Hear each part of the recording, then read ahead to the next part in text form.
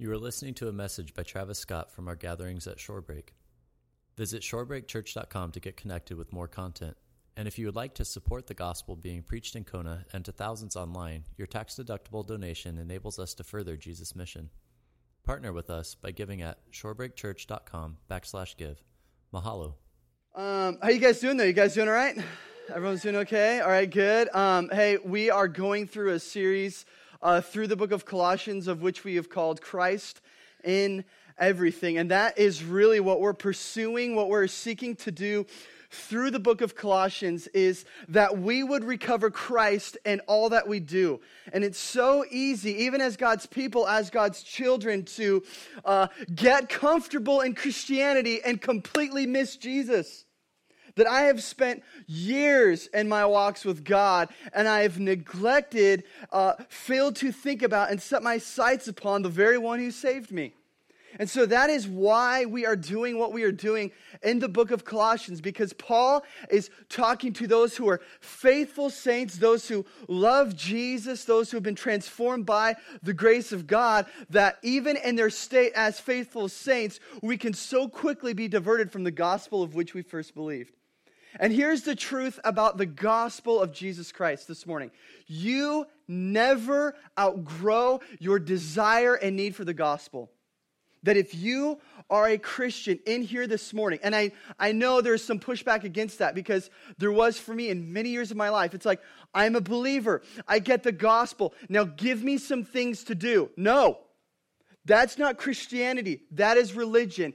Christianity is that all of these things have already been done for you, and so let the gospel so grip and wrap around your heart that you would be transformed and that you would see God for who He is in the Scriptures and see what Jesus has done for you. It's seeing Jesus, beholding Christ in all things, in all areas of life. And that is, of course, never more true as we continue throughout our verses. And this morning we find ourselves and talking about children and parents. Children and parents. Now, before we get into the message, as far as talking about children and parents, this is not supposed to be a comprehensive lesson on how to be a good parent. And how to be a good kid. There is a lot that could be said in the Scriptures alone about parenting and about the subject of parenting and being a child. Much to be said about that. However, we are looking at two verses this morning, and so that's where we're going to be focusing our attention. And if you are single, or, you find yourself in this weird place. It's like, great, I came to church this morning and they're talking about parenting and children.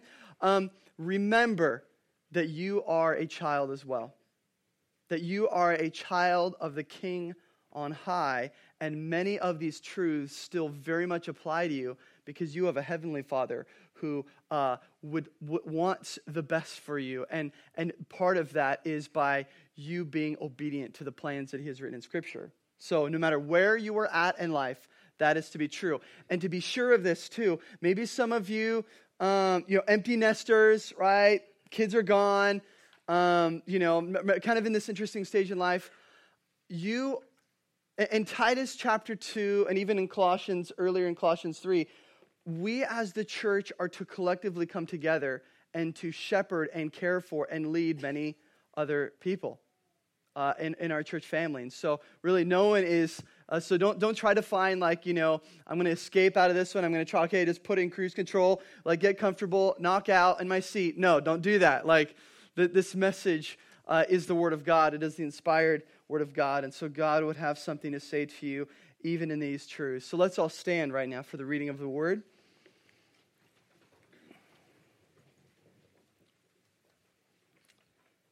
We're going to pick it up in verse 20. Children, obey your parents in everything, for this pleases the Lord.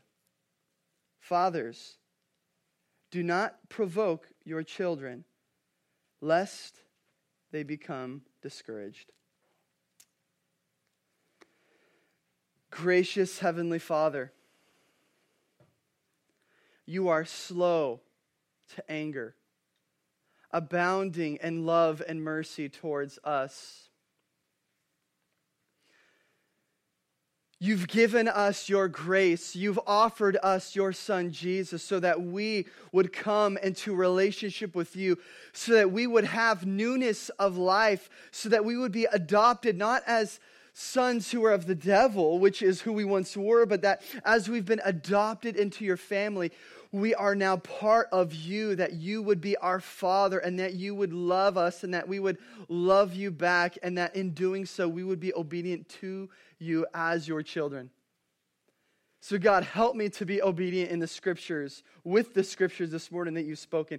Help me by the power of the Holy Spirit to faithfully declare what you have said. And Jesus, we ask now that you would pour out your love. There is no condemnation for those who are in Christ Jesus this morning.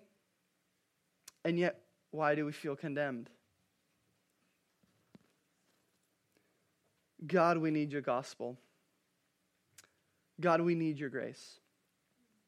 So would you awaken our souls to these truths? And as we get real practical and some of these things that we're going to be talking about in Colossians, we do pray that you would help our minds to be molded and shaped to think biblically about being a child and about being a parent. So God, would you be glorified in this time through the reading of your Scriptures and through the declaration of your word. In Jesus' name we pray. Amen. Hey, you guys can be seated.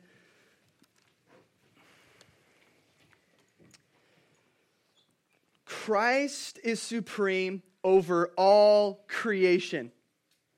That is the single note Paul has been hampering on and trying to drive home this entire book, throughout this entire book of Colossians. Jesus is supreme. Jesus is King. Jesus is Lord of Lords. He is the Father, the ruler of all things in creation. He is to be supreme over everything.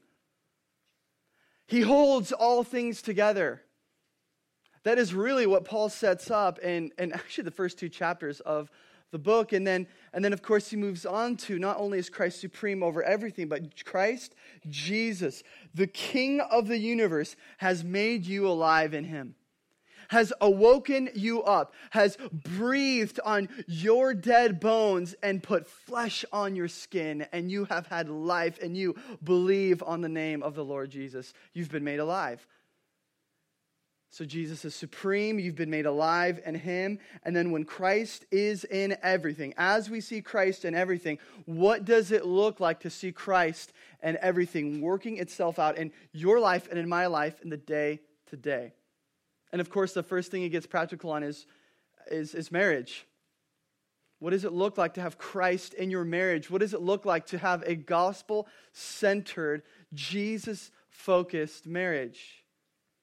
And he says marriage should look like, verses 18 and 19, wives submitting to their husbands as it is fitting to the Lord, and husbands loving your wives and not being harsh with them.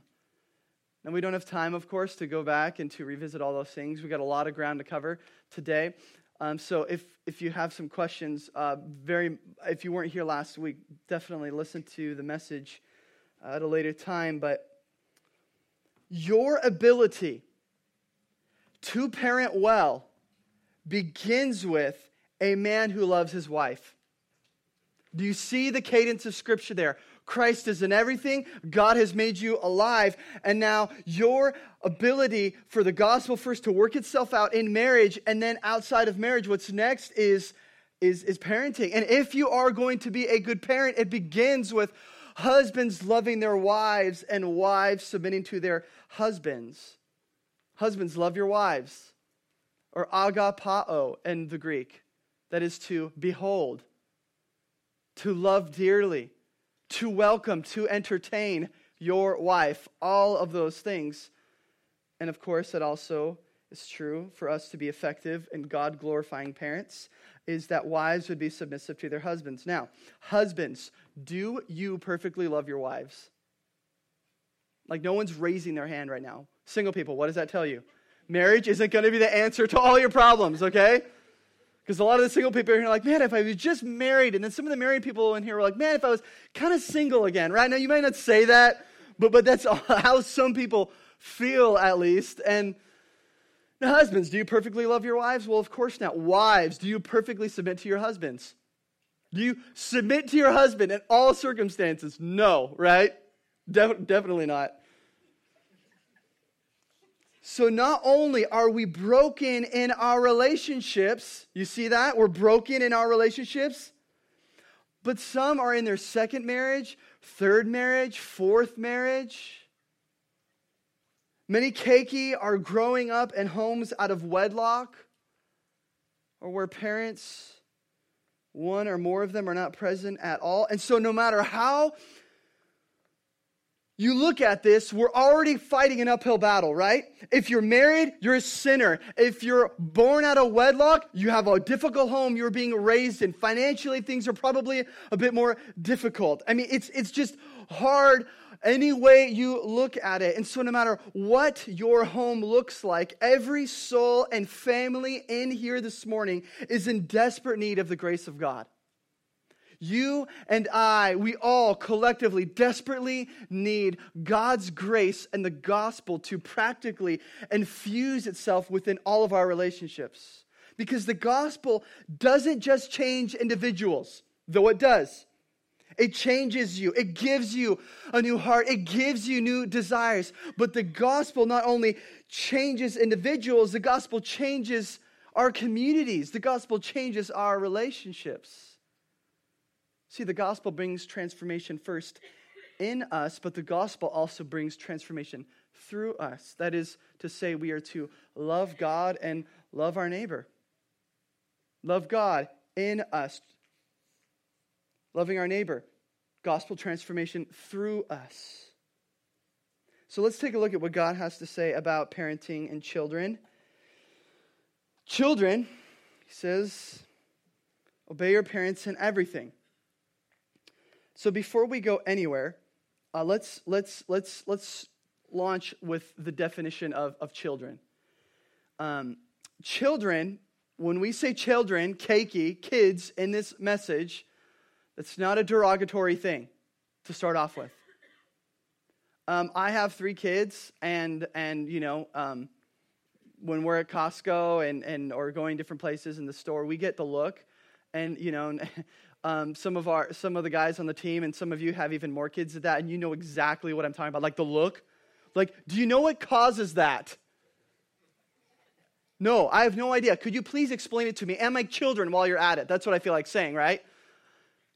I don't know. I mean, really, come on. Like, but that is what people say. In fact, I remember we were going on a walk on one of these trails, and we were talking to this guy that we had bumped into, and he's like, "Yeah, my dog's my kid, and he listens to me more than your kids." And there were so many things that wanted to come out of my mouth.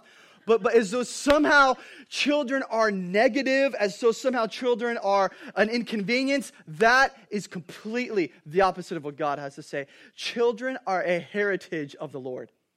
They are a wonderful, beautiful gift from God. But now, coming back to the text here, let's define children. If you are a child still living in your parents' home, no matter what age, that falls under the category of being a child. So if you are a 39-year-old dude playing Xbox in the basement and mama's still doing your laundry, guess what? Fill in the blank. And I don't even care that I just offended you at all. Get a life. Seriously, if that's you. We'll talk after, okay? We can help you. Jesus can help you in that. That you were a child. Now, even if you are maybe, let's just say 24, you got a job and you're going to school or whatever, you're trying to make ends meet, and you're still living at home, you're paying rent, you would also fall under this category. Not in a negative sense, but you would fall into this category. Because you are not the head of the house. Someone else is. And whoever the head of the house is in that home, that is who you are to obey. It's their house. They set the rules. They set the parameters. They set the boundaries. You need to obey. But now at the time Paul is writing this to the Colossian children and parents specifically. You were a child then, and you were expected to do things as a child all the way up until around ages 10 or 11. And somewhere around ages 10 and 11, you were expected to pull your own weight in the family. You were expected to work in the family business. You were expected to be finished up going to school, because kids then went to a synagogue if they were Jewish. If they were Greek, it's another story. But if they were Jewish, that's what they had just finished up going to synagogue. They're finished with their studies in school. They're finished with learning about God. And they're expected right around 10 or 11 to begin to pick up the responsibilities of the home. And in fact, some would be engaged as young as 12, 13, or 14 years old and be married some during that time frame. Now, of course, I am not suggesting by any means that that's what we should do today, right? At 10 years old, I was playing Donkey Kong and Zelda before and after school. I was not cut out for marriage, and I was not ready to pull my own weight at that age. However, this is what was expected of these people then. That they were expecting to carry their own weight, working in the family business. Now, when Paul says children, if you are older, again, do not write off this message this morning, all right? Plus, if you are single, God may grace you and gift you with children one day. And so take notes. Know what you're going to be getting into. But verse 20, we read, children, obey your parents. Obey your parents. I know many kids have had this verse told to them by their parents. And it's not necessarily negative that parents are sharing verses with their kids. In fact, if you are sharing Bible verses with your children, you should be. That is one of the most important things you can be doing as a parent. However, obeying children, obey your parents, is not the only verse in the Bible. And so let this not be the only verse you find when your kid is in the midst of rebelling, saying, hey, don't forget what God says. Children, obey your parents in the Lord, right? Because that sets up a framework that kids begin to perceive the word of God in a certain way. For some parents, this is the only verse they share with their children.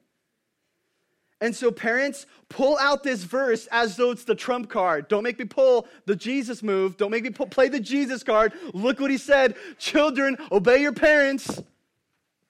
But many times that's exactly what we do.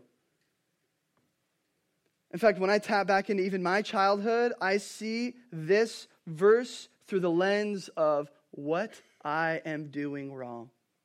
Do you see it that way too? Children, obey your parents in the Lord. What am I doing wrong right now? What's going on? What am I doing wrong? How have I frustrated my parents, angered my parents again? That is the lens of which many of us interpret this verse. This verse has a negative tone carried with it. Not because of the Bible, but because of the way I grew to learn this verse. But when Paul says, children, obey your parents and the Lord, it's not so your butts don't get whooped. It's not so your phone doesn't get taken away or your gas allowance for driving around the car after school is removed. It's not so you don't get extra chores around the house because, you're not obeying your parents. Children, obeying your parents in everything, as Paul says here, is not negative. Please see that. This is not a negative verse. This is not just don't. Notice what the verse says again. Look down with me. Children, obey your parents in everything, for this pleases. This pleases the Lord. This is how God crafted child, cakey, parent relationships. That obeying your parents is not to keep your parents happy, Obeying your parents is not to appease your parents. Obeying your parents is how God designed the relationship as the creator of the universe. No other way around it. This is just how things are to work. And God, check this out, the God of the universe is pleased when you as a kid put to death your rebellion and instead put on the Lord Jesus Christ, who helps you obey your parents, even when it's near impossible. That the God of this universe, the God who created all things, who spoke with his words and everything was, that God would be mindful of your obedience towards your parents. And it pleases him. Put to death your rebellion. Put off and then put on the Lord Jesus Christ, who will help you obey your parents. For this pleases the Lord. See, the idea here of what Paul is saying is negativity shouldn't be your motivation for obedience. But love, the love of God should drive you to obey. When I demand my children to obey me out of negativity, it usually doesn't go very well. But when I'm loving them, pouring into them, caring for them, out of love, obedience will flow. Out of love, obedience will flow. Now, not always, and not perfectly. But to obey out of love and instead of out of negativity is a far more liberating way to do what God has commanded us to do in the Scriptures. 1 John 5:3 says this, "For this is the love of God, that we keep his commandments." And his commandments, they're not burdensome. That when we love God, that when our heart, that deep within our soul, no longer is it, man, I have to do all of these things for God, and I got to figure all these things out. It's, God, you've actually given me a new heart. That I would have new desires within me, and my desires are for your commands, and now your commands, I do them out of love. See, our effort in obedience should be driven by love for God. And in doing so, guess what? You realize, man, these commandments, they're no longer burdensome.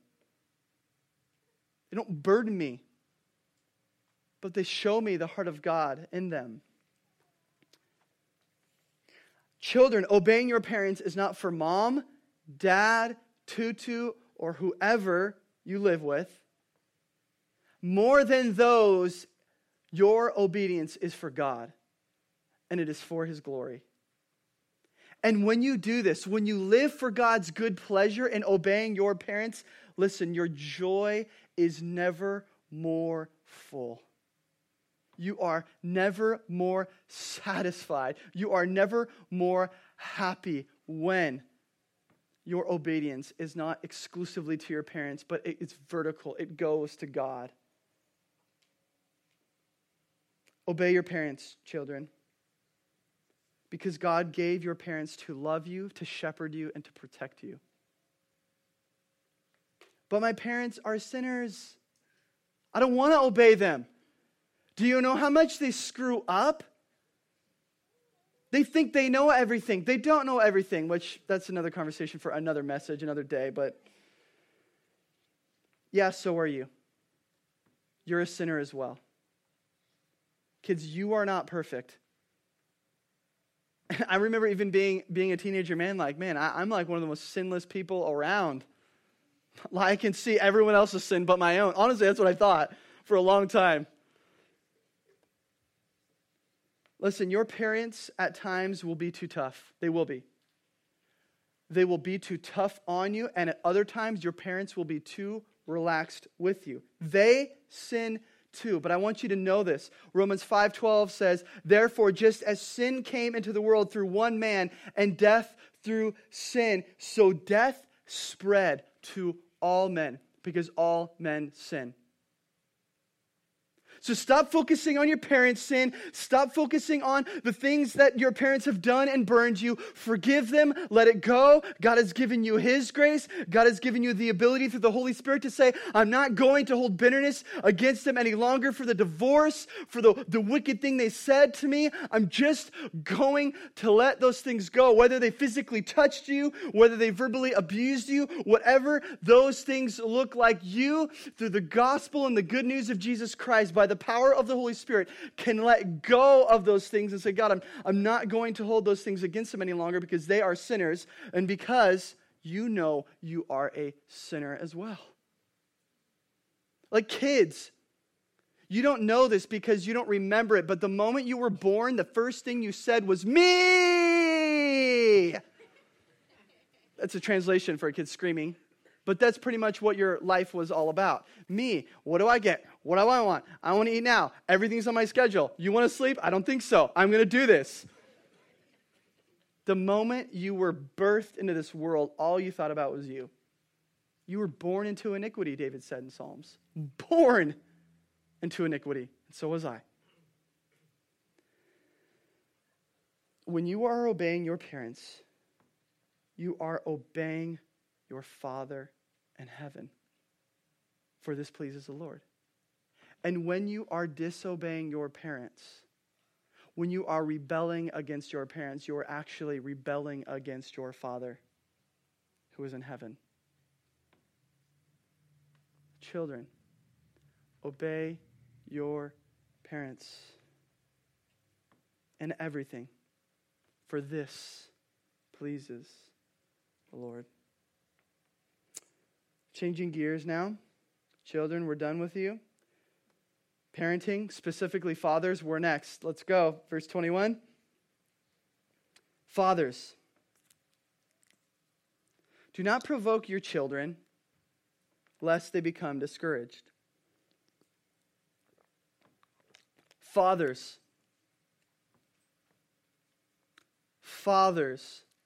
Now notice what he says here when he says fathers. He's expecting that the father would be in the home. That dad would be there. That you can't parent your kids without being with your children. And that's why, personally, I was raised in a divorced home. This reality was very difficult. Not just for me as a kid, which divorce hurts children more than it even does husband and wife, but it affected my father and my mother, whom I both have a great relationship with and I love dearly. But he says here, fathers. Why doesn't he mention moms?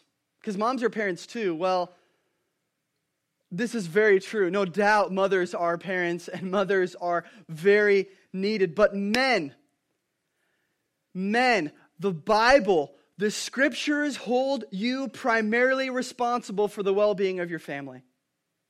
You are the head. You are the leader. You are the main one responsible for your family. And this includes your children, the well-being of them. And you're the leader of the house. God has called you to create and cultivate the environment that they live in. That is your responsibility. In fact, after the fall of Adam and Eve in the garden, you remember what happens. Adam and Eve, they sin, and the garden, things are not going well. And at the fall, they run, they cover themselves as though somehow that covering their nakedness, that God doesn't see through all of the sin they were trying to cover up. And God trying to draw Adam and Eve. He's trying to pull them closer to himself. What does God say? Adam, where are you? Now, God is sovereign. God knows exactly where Adam and Eve are. But notice what he says, Adam, where are you? Yeah, but Eve partook of the fruit first. Adam, where are you? Adam, where are you? And when he says Adam, when God says Adam, he's almost saying like Adams, meaning the family of Adam. You, Adam, because you're the leader. Where are you at? God holds us men responsible for the well-being of our family and for the leadership of our family. Let the scriptures bring weight, fathers, to what God has called you to. So he says, fathers, do not provoke your children, lest they become discouraged. Fathers, do not provoke your children. Why would Paul need to say this? Because your kids are going to do things that are going to provoke you. It's going to happen. You will have legitimate reason for you to be frustrated with your kids. And because your children are going to do things that will provoke you and anger you, Paul has to address this issue. And there are infinite stories that I could share about this within my own life. Like, I just told the kids, a couple weeks ago, don't shove the Legos up your nose or in your ears, because they were trying to do that. And like 2 minutes later, my youngest kid comes to me like, Daddy, crying. I'm like, what's the matter? He's like, I got Legos here and here. I'm like, are you kidding me? I just told you not to, and the very thing I just told you not to, that Legos do not go inside of your body. They stay outside of your body, and you're doing the very thing I just told you not to 2 minutes ago. Yeah. Okay, great. You know, this thing that recently happened has been ridiculous in our family, and if this bothers you, whatever. There's been a fart contest in our car. We have 3 boys in our car. And so, first off, it's bad. I mean, it's like, let's just throw 5 bodies inside of a hot car that's sealed off, and let's have a fart contest. No, thank you. So already, it stinks horribly in our home. But not only does it stink horrible with the 3 boys that we have, each of the boys are fighting whose fart smells the worst. And I am losing my mind. It already smells, and you're fighting about who smells the worst. No, this is ridiculous. And I lost it, man. I was just like, God is working on me still, but that I had to draw a line somewhere. I'm like, this is over now. This is over now. I mean, children do things to provoke you, parents. I'm like, one of our kids is flushing other brother's toys down the toilet. It blocked our water main that left the house. Had to call Roto-Rooter. I mean,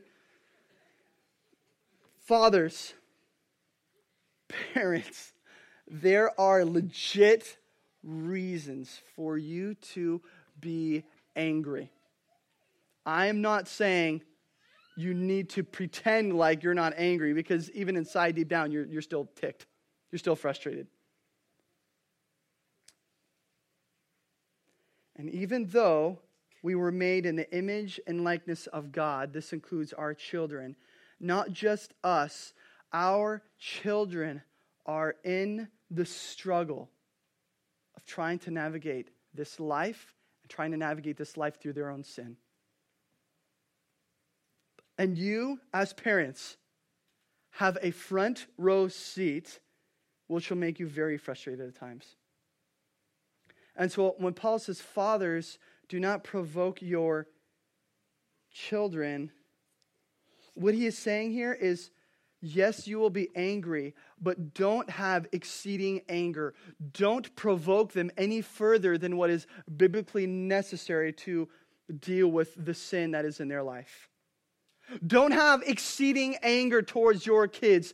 Don't just let all of the other things of the day, sometimes, like I've come at home and there's clearly some things going on in the house because one of the kids just goes and he steps on the cracker on the floor and it breaks. And my wife is like, what? No! And I'm like walking home and it's just a cracker. But there was like 50,000 crackers that were broken earlier in the day, among other things that were thrown in the garbage and other things that were happening that have built up, and so the cracker was just a straw that broke the camel's back, right?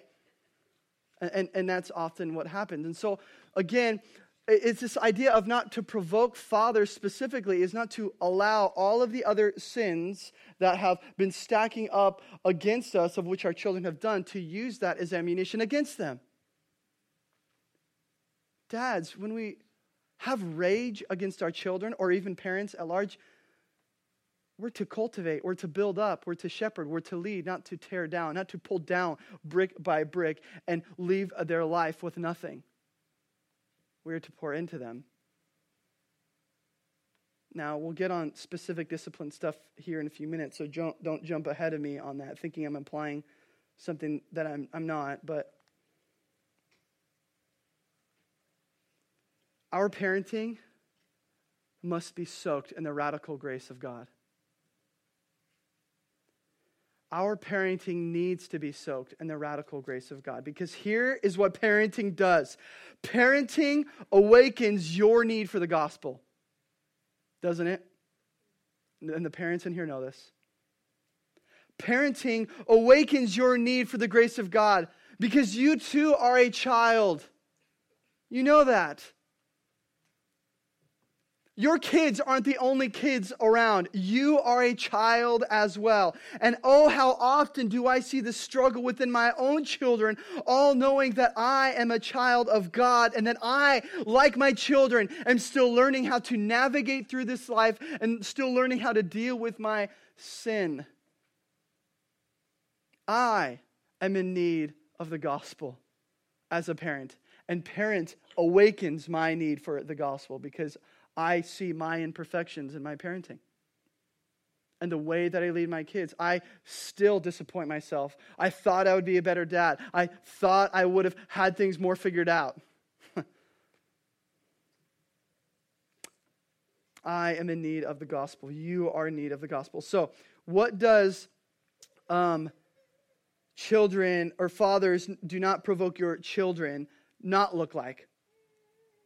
What is he not saying here? This doesn't mean don't be angry. You can be angry, but in your anger, do not sin. Don't, in your anger, deal with your kids in the moment. I mean, this is for me. I'm preaching for myself right here. Like, I will have to walk away from a situation that is just ridiculous that took place. Walk away like, it's going to be okay. God, you are in control. You are on the throne. I don't have to lose my mind. Because in the moment, in my anger, oh man, bad thing. Honestly, I will say something or do something that I would regret. Honestly, I have to cool down. So, that's what I have to do. But again, not provoking your children means you don't have to be angry. It means you can be angry, but you do not sin in your anger.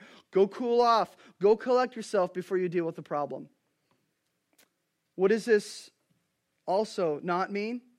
To not provoke your children? This doesn't mean you withhold spanking from your children. Now, I know I'm stepping on a landmine right now, but for thousands of years, people have been spanking their children.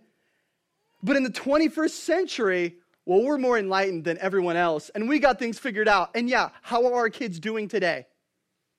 Is the not spanking method working on our kids? I'm not hitting on anyone here. I'm just saying it doesn't work. It doesn't work. And there's this conversation going around, even in Christian circles. Well, maybe there are alternatives to spanking.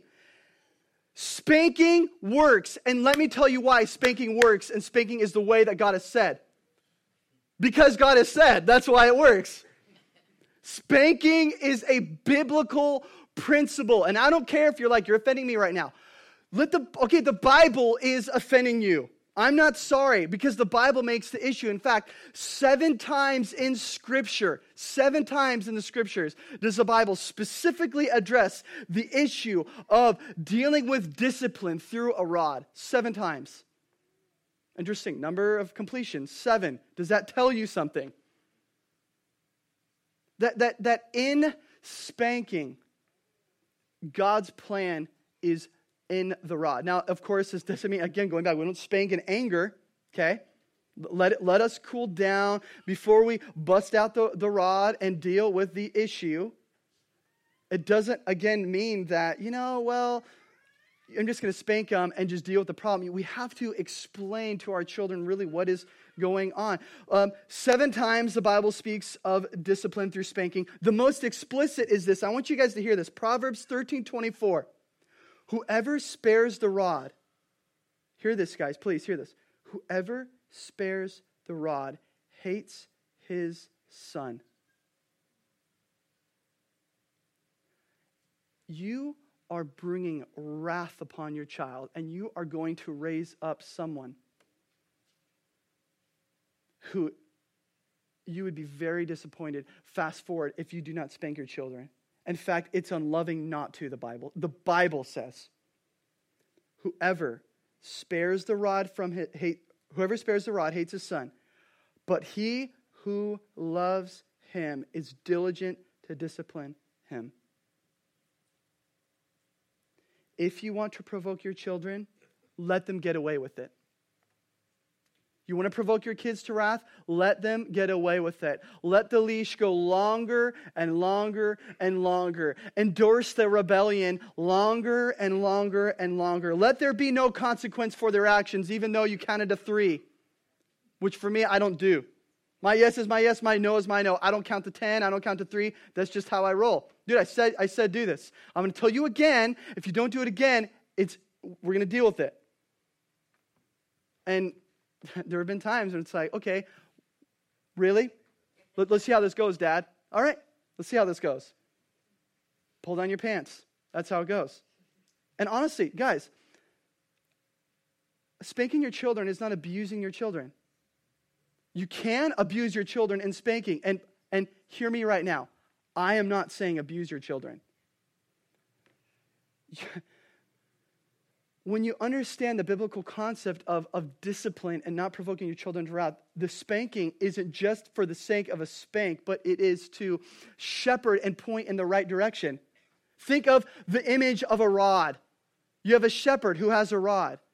The rod not only whips the sheep where they need to be whipped, the rod defends from wolves that would come and fight, and the rod is a tool that is used to point sheep in the direction they are to go. So yes, the rod is to spank, but the rod is also to point, and the rod is to defend. That's what God has said. Oh, another way, so not only if you want to let them get away with time and time again, have no consequence for their actions, if you want to provoke your children to wrath, be inconsistent. Be terribly inconsistent. Tell them they can't get away with it in this setting, but then in this setting they can get away with it. Inconsistent. That's just going to confuse our kids. Fathers, you are the leaders. And you are the leader of the home. And you need to sit down with your wife and literally get on the same page. Like biblically same page. If your wife doesn't like spanking, or if you don't like spanking, change your mind, because this is what God has said. And find and develop a method together so that together you can consistently rear up your children, raise up your children. Being diligent, being consistent. Because being consistent and diligent is a surefire way not to provoke your children. So, verse 21, fathers, do not provoke your children lest they become discouraged. We are to avoid provoking our kids so that they would not be discouraged. Which means what? What does that mean then? Fathers, you are to nurture, to build up, and to train your child or children, your keiki. And so if you are to glorify God in your parenting, yes, you should discipline. And we're going somewhere with this. Yes, you should discipline, but you should also disciple. Yes, you should use the rod, but let the rod be a tool that you use to point your children in the direction they are to go. We don't parent, and here's the big idea. We don't parent just to refrain our kids from certain actions, but we parent our children towards Jesus. We point our children towards Jesus. Deal with the problems. But listen, if the only attention your kids are getting from you is when there is a problem, you are only adding fire to the fuel of rebellion. And oftentimes that is the The only time I do give my kids attention at times, especially after work. When I go home at work, I just want to chill out, relax, rest, enjoy myself. But man, I don't turn off, that side of my brain, whereas the work's done when I get home. No, work continues when I get home. Work continues when I go in the home. And if I'm only giving my kids attention when they're doing something wrong, I notice they continue to desire attention by being more rebellious. And it's just this quick, wicked downroll spiral of which I am adding fuel to that fire. Let us equally encourage, pour into, and build up our kids. My kid, Curran, he's in kindergarten, and he just started kindergarten, and so they have this thing at the school he goes to where they have like these different color codes for your moral behavior. And I'm not putting it down at all. Like, if I was a teacher with all those kids, I would do something like that too, by all means. But I was talking to him, and I was like, hey, so how'd school go today? Like, what level were you? What color were you on? And he said, I was on green, which is sad. Which green is like not great, but not bad. It's just whatever, There's like green, silver, bronze, gold, I think. And I was like, okay. And so he was honestly bummed and crushed, and because he wants to do well, and honestly, he wants to please us as parents. But I said, hey, did you do your best today? Yeah. Okay. Were you respecting? Yeah. Okay. So what? Whether it be blue or gold or whatever, if you are doing your best, you are putting your effort in, you are asking God to help you, cool. No big deal. And all of a sudden, it wasn't like disciplinary action, but it was like, oh, wow, you're pouring into me. And he seriously, where he was at the table eating dinner, like all hunched over, he like leaned up and started talking to us again. It was like, man, God, oh, how I need to be mindful of how I can pour into and build up and encourage. If you are to glorify God in your parenting, not only should you discipline, but also disciple. Next, you should do this. Work is important, but work doesn't stop at work. Work continues when you get home. So whether you mean it or not, we can, as fathers, busy our lives so much that we forget to engage our children. I got to do the budget. I need to take care of this. I need to make sure these bills are paid. Now, all those things are important. I need to make sure I get this thing completed, this project done at work, even though it means overtime. Yes, all of those things are important, but they should not be at the expense of us shutting off and not pouring into our children. Oh, how we need to work. And so even, this is what I do. On the car ride home, I'm changing my mindset and I'm telling myself, all right, I'm not done. I am exhausted. I'm emotionally spent. I have nothing left in me. But God, I'm going to go into that house and there are going to be kids that are going to run up to the door when I come in and let me grab them, throw them on the couch, wrestle with them. We don't have Barbies in our house. It's always... it's not dandelions and daisies. It's death and more death in our house. So it's like get the guns out and fight each other and push each other down. And there are times when I don't. But no, oh, how I need to when I get home, how we need to as fathers not turn off when we get home, but engage and pour into. Listen, God created your child for emotional attention. And that is not sinful. A lot of times, my kid, he just wants me to fill up his cup of sin. Maybe he just wants to be loved because he was made in the image of God, just as you were when you were a kid. So be investing, be living with, be engaging your kids. And if you don't, they will look somewhere else for it. And this is especially true, not just for boys, for girls. Dads, and I'm even going to say now, I'm going to extend this, spiritual fathers in the church. When I mean spiritual father, I mean if you're a little bit more seasoned in life, a little bit more seasoned in Christianity, welcome. You are a spiritual father to our church. Because we have many single and many young people in this church. But specifically even fathers right now.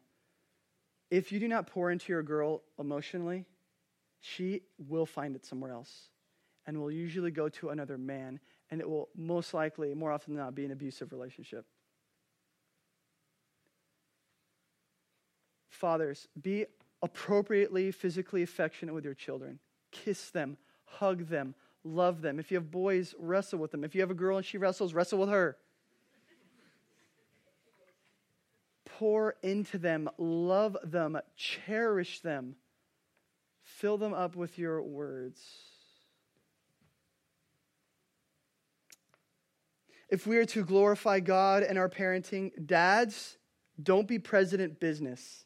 And yes, that is a reference to the Lego movie.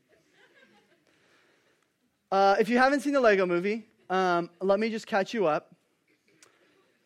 Briefly, I'm not going to spoil the movie. Well, I'm going to spoil it. Dang it, I'm going to spoil it for you. I hate spoiling movies for people. Are you ready for it? If you don't want it, just plug your ears. Okay, some people are like, I'm not doing that.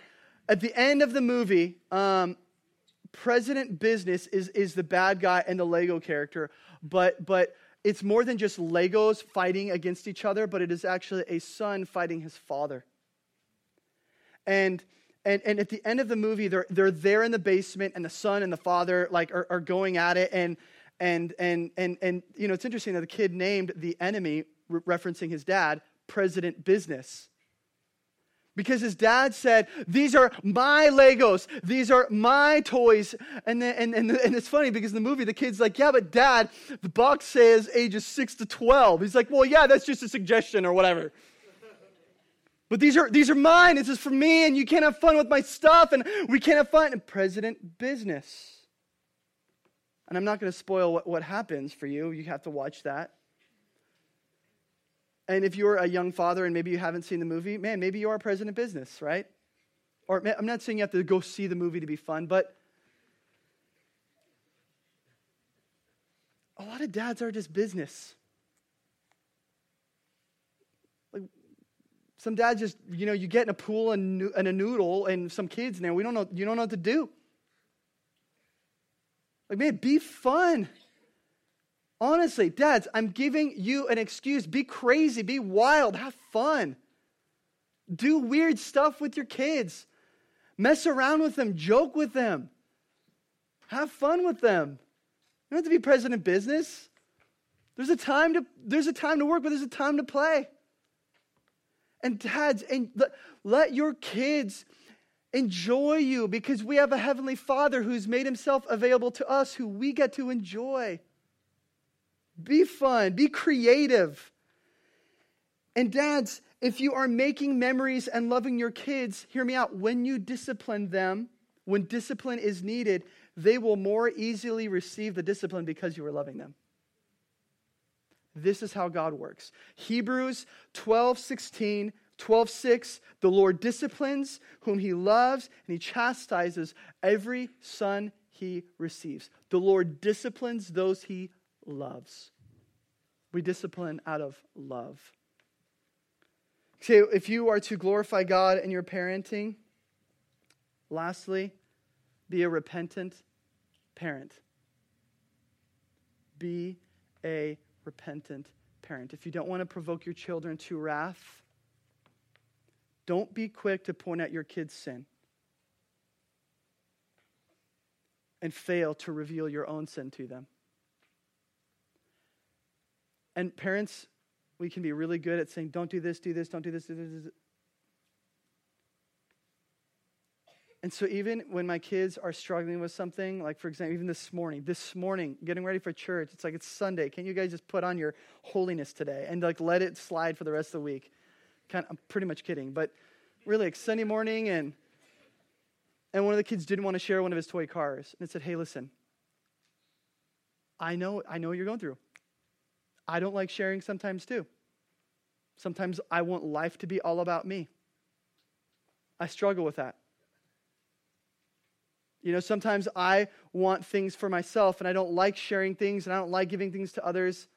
So guess what? I need help too. Listen, your kids are going to let you down. You are going to sin against them. You are going to fall short of being the perfect parent. So when you do, repent. Tell your kids you were wrong. I mean, honestly, my wife and I have had conversations, and I wasn't the nicest to my wife. And I've had to tell the kids, hey, you know what? Daddy wasn't super nice there. The tone that I was speaking in wasn't pleasing to God. It wasn't helpful to my wife. And not only did it hurt it hurt me, and it hurt you guys. I'm sorry. Daddy's a sinner. And it's awesome. So the kids have picked up on the fact that Daddy and Mommy are a sinner. And so, we used to pray very much for the older two specifically. We would pray for them before they would put their heads down to bed at night. And now they said, hey, Dad, Mom, can I pray for you? And they say almost the same prayer that we say for them, that they say for us. God, would you save Mom and Dad from their sin? Amen to that. Oh, man. See, parenting is more than lectures and discipline. It's not about a bunch of do's and don'ts. It's not about modifying behaviors so they are perfect little minions that everyone else, all the other parents are envious of how perfect your kids are or my kids are. Your main responsibility as a parent is to reveal your kids' sin and to point them to Jesus, who is their remedy for the sin they are struggling with. The utmost of parenting is showing your kids their desperate need for the gospel. And one of the best ways you can do that is by showing them that you have a need for the gospel just like them, that you are a sinner in need of grace just like them, and that we are in this struggle together. Together we are sinners. Together we will fail and fall short of the glory of God. And together we will fail one another. And together we can look to Jesus, who is our only hope, who can save us from the grips of our sin. Give your kids the gospel, because God, your Father, has given you Jesus. This is the good news. And listen, closing thought. I know we've gone long today. Closing thought. If you've had a father who has failed you, left you, or abandoned you. So maybe divorced, walked away, completely abandoned, or maybe in the house, but he has emotionally disengaged himself from you, which in today's culture is more common than not. You have a heavenly Father this morning.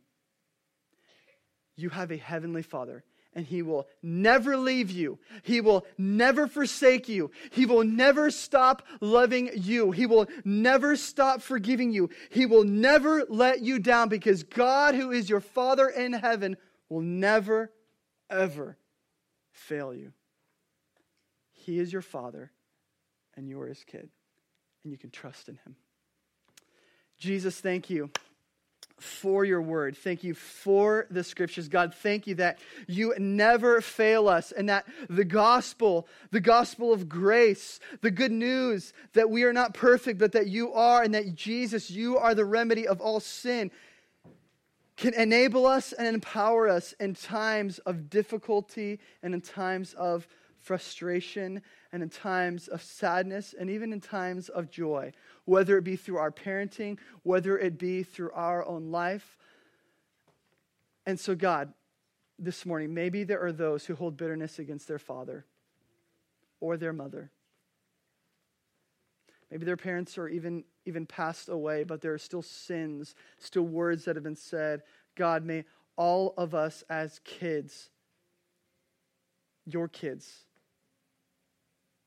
forgive.